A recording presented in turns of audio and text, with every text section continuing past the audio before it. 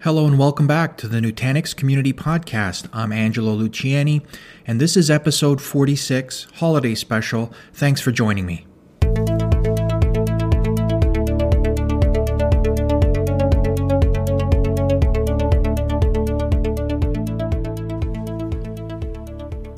Hello everyone, I hope you've had a wonderful holiday and a chance to spend time with friends and family.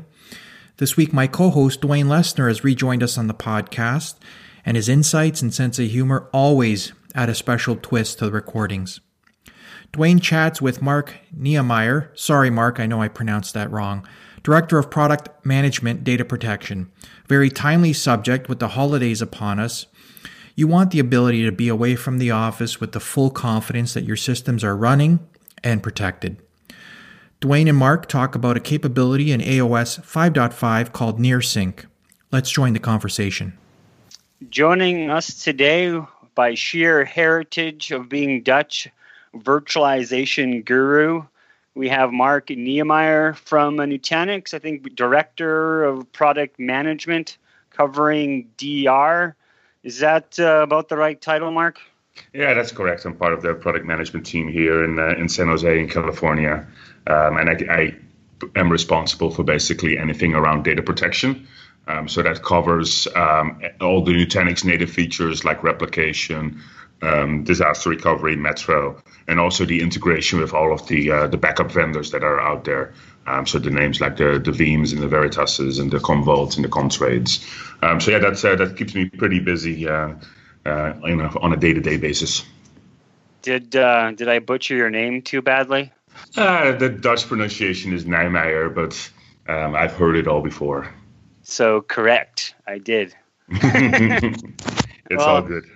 I'll continue on the heritage of doing that. I was wondering, Mark, if you had missed any backup vendors off that list. You don't want them, hitting up your email, feeling left out. That's a good point because the list has grown quite fast over the last few months. So let's go through the full list of vendors that I'm working with right now. Of course, Commvault has been with us the longest. They have done native integration into the Nutanix APIs for about 2 years now. And then over the last, I would say 2, 3, 4 quarters, we're seeing a lot of new names. So I've been working with Comtrade, with Veritas, with Unitrends, with Cohesity, with Rubrik. Let's see, then Veeam is coming out somewhere over the next 2 quarters.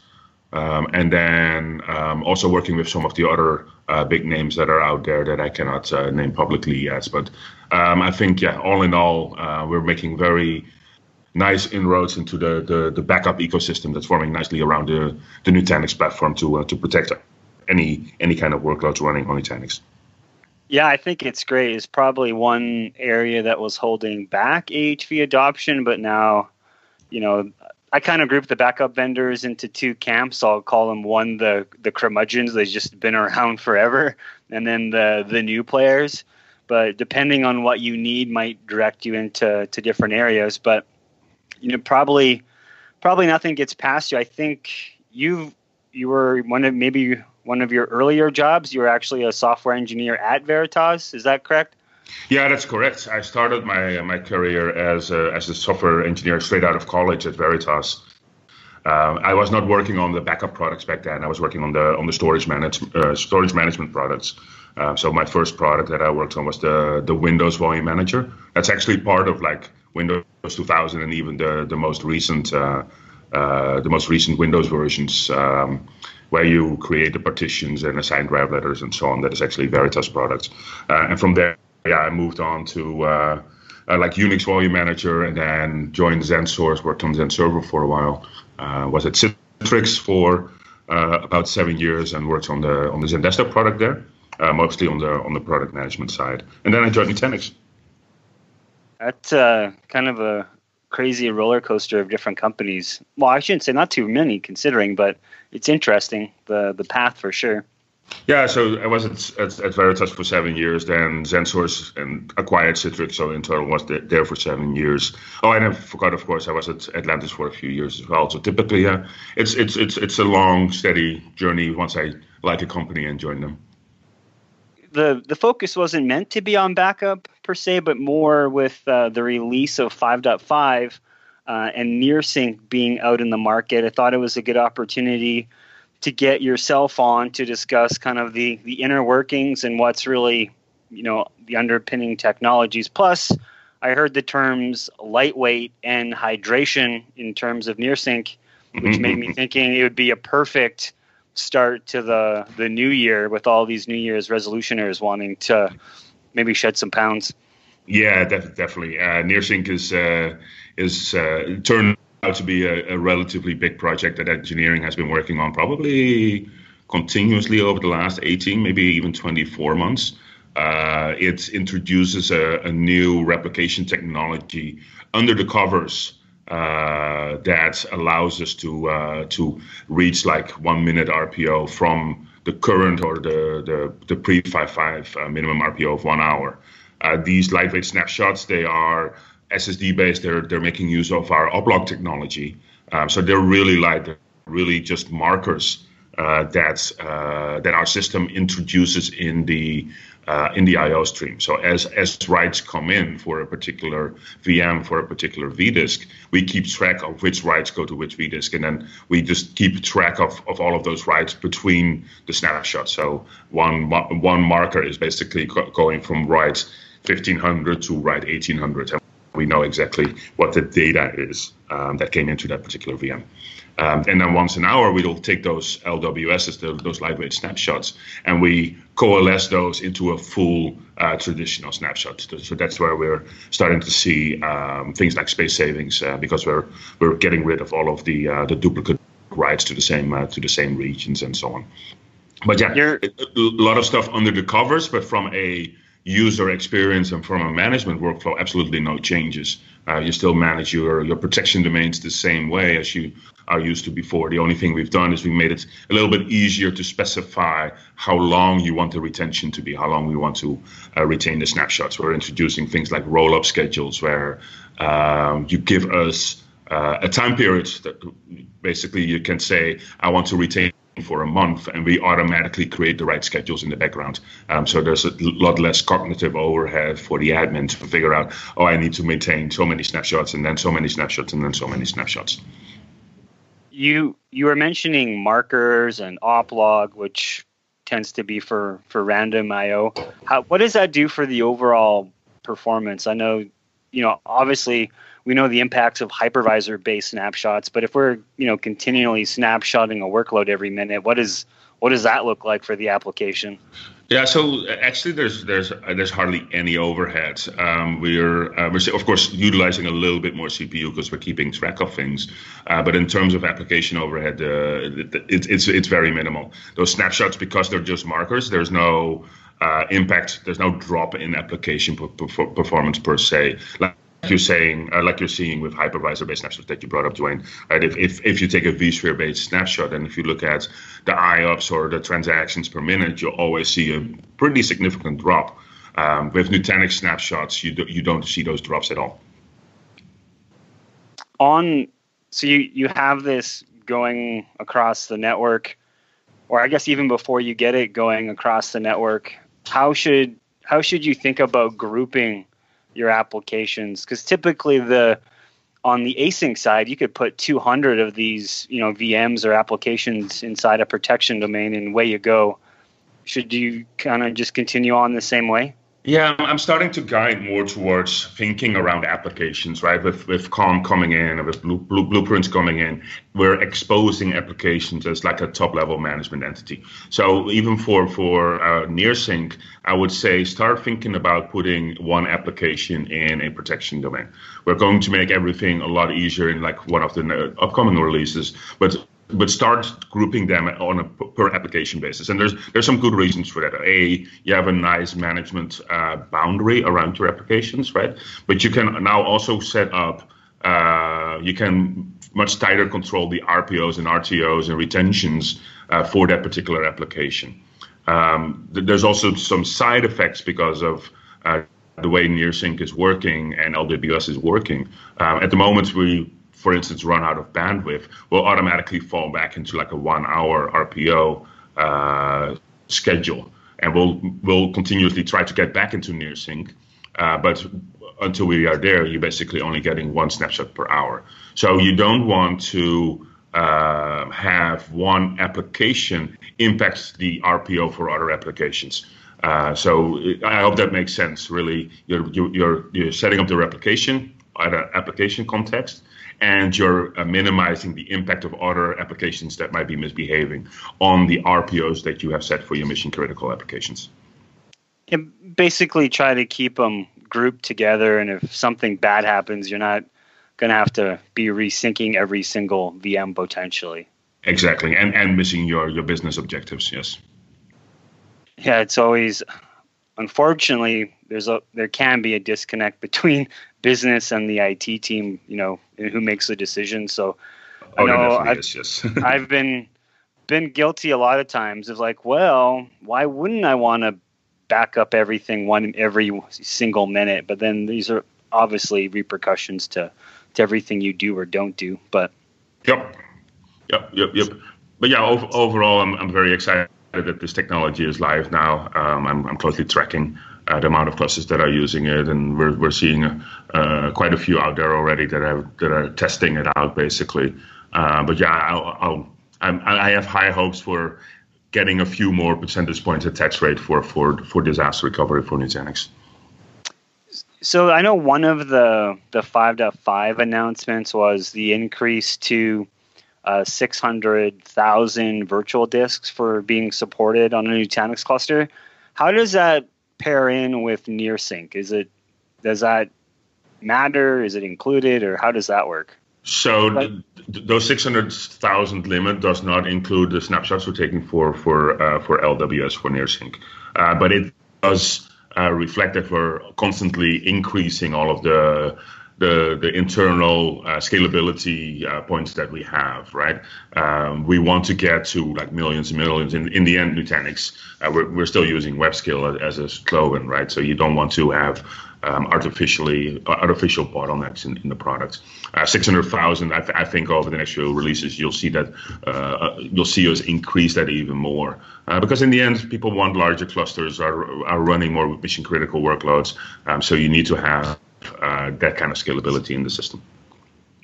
No, it's good. I was kind of where I was thinking was that, well, if I'm taking all of these 1 minute snapshots, I'm going to blow out that number. But I guess the NearSync and I guess the traditional async snapshots, they are different, and it's only the async ones that are really affecting that number. That is correct, yeah. So only the regular vDIS snapshots count towards that 600K number. That is correct. We are planning with going to 600K snapshots. We are planning to also increase the frequency that we can take the full snapshots, the vDIS-based snapshots, to once every 15 minutes. So that's coming in one of the upcoming releases as well. So that will make NearSync even better, right? Because then we'll use LWS between basically 0 and 15 minutes. And then after that, we're just using the regular vDIS-based snapshots. Does the restore process change if I'm using these LWS snapshots? Do I have to do anything different? No, from a outward facing, from a customer facing perspective, there's absolutely no change. Of course, if you pick an LWS, say you pick it from 3 minutes ago, we'll have to do some internal work to upgrade that, to hydrate that LWS into a full vDIS-based snapshot. But that's all done transparently and only takes a few seconds typically. So from an admin perspective, no change at all. Oh, that's awesome. I guess there's, we're planning, or it's been announced, or you can see the underpinnings with Xi being announced at .next, the orchestration. Where does NearSync fit into the overall puzzle scheme with Xi? Yeah, so Xi, that's another big project that we've been working on for a while already. And if you go back to like the Xi keynote demo that we did in Nice just a few months ago, you'll see new workflows being introduced for disaster recovery.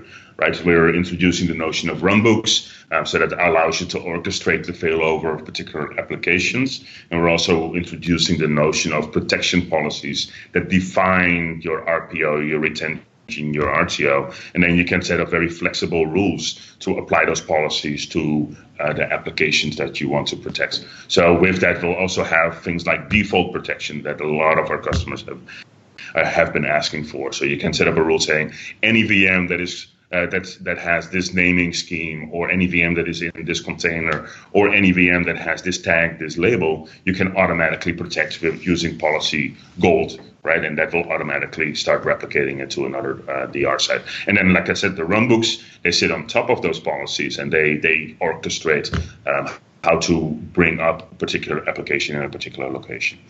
So that includes things like boot ordering, IP address management.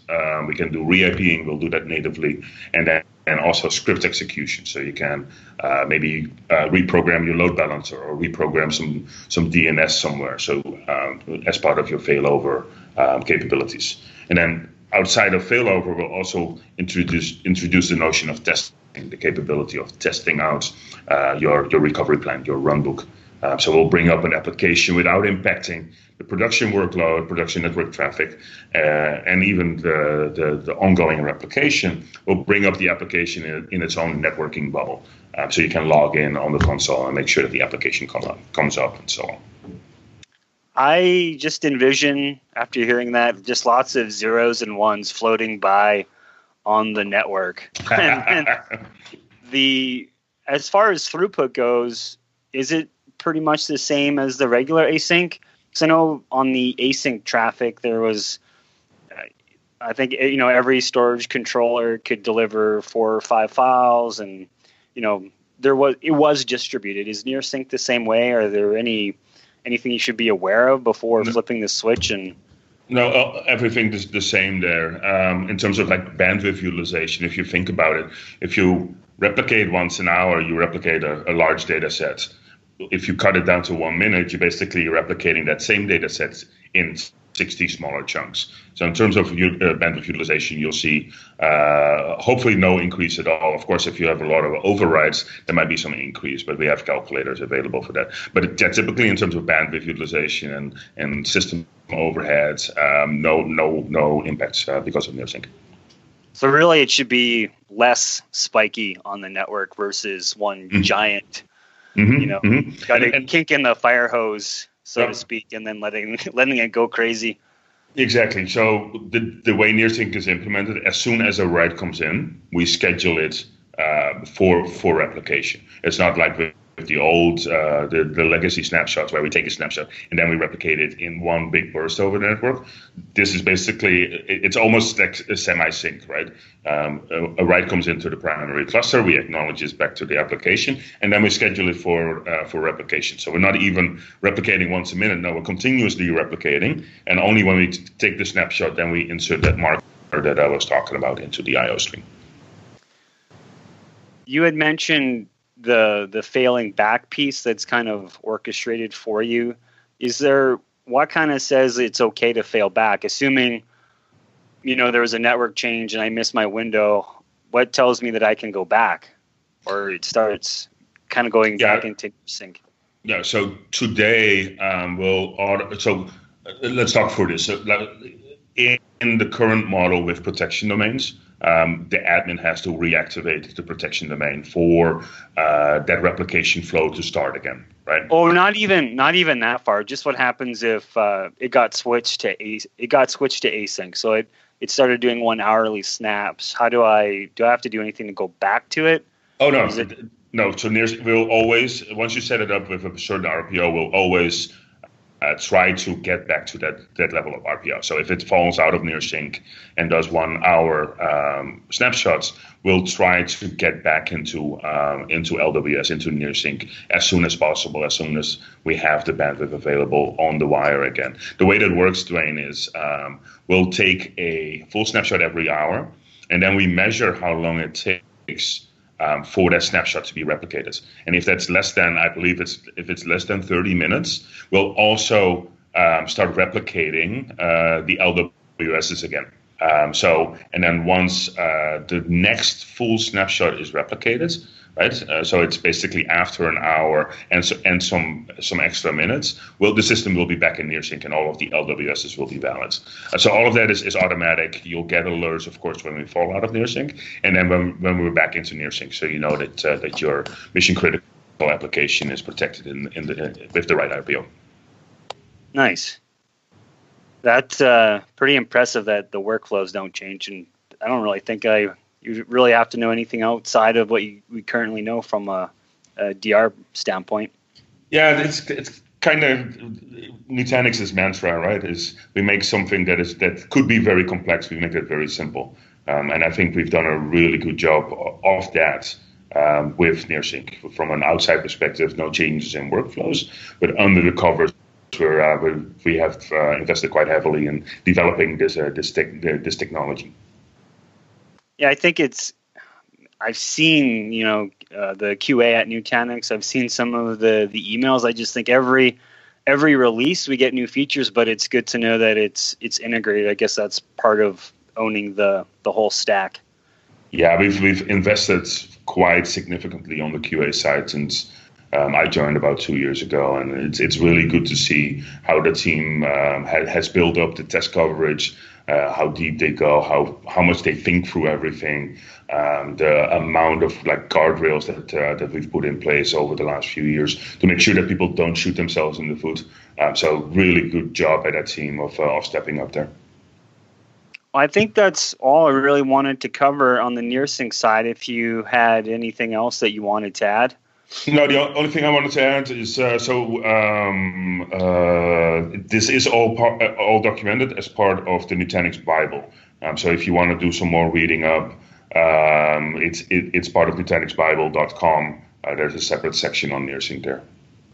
I think we could probably spend a whole section on the backup side, maybe in the future, to get yourself back on, and maybe some of the other vendors, and kind of do a panel around operating backup as a service, or, kind of more of an operational model about, things are changing all the time now, including your own data centers, and how to really attack that with AHV and all these other products that are now available. I think that is an awesome idea. We should definitely get that on the schedule for early next year. Well, thanks for joining us. Hopefully people are uncomatose from turkey and wine and other festivities. So, thanks, Mark, and it's been enjoyable. Excellent. No, it was a good conversation. Thanks, Dwayne. All right, have a good one. You too. Thanks for joining us today. Be sure to check out the Nutanix online community at next.nutanix.com. If you want to connect with other IT pros in your local area, attend one of our Nutanix user groups, and you can find more information on that on next.nutanix.com. You can also reach out to me on Twitter at Angelo Luciani. And as always, consider sharing this podcast with a friend. Subscribe on iTunes, Stitcher, SoundCloud, or any podcast platform. From the team here at Nutanix, as always, have a great week.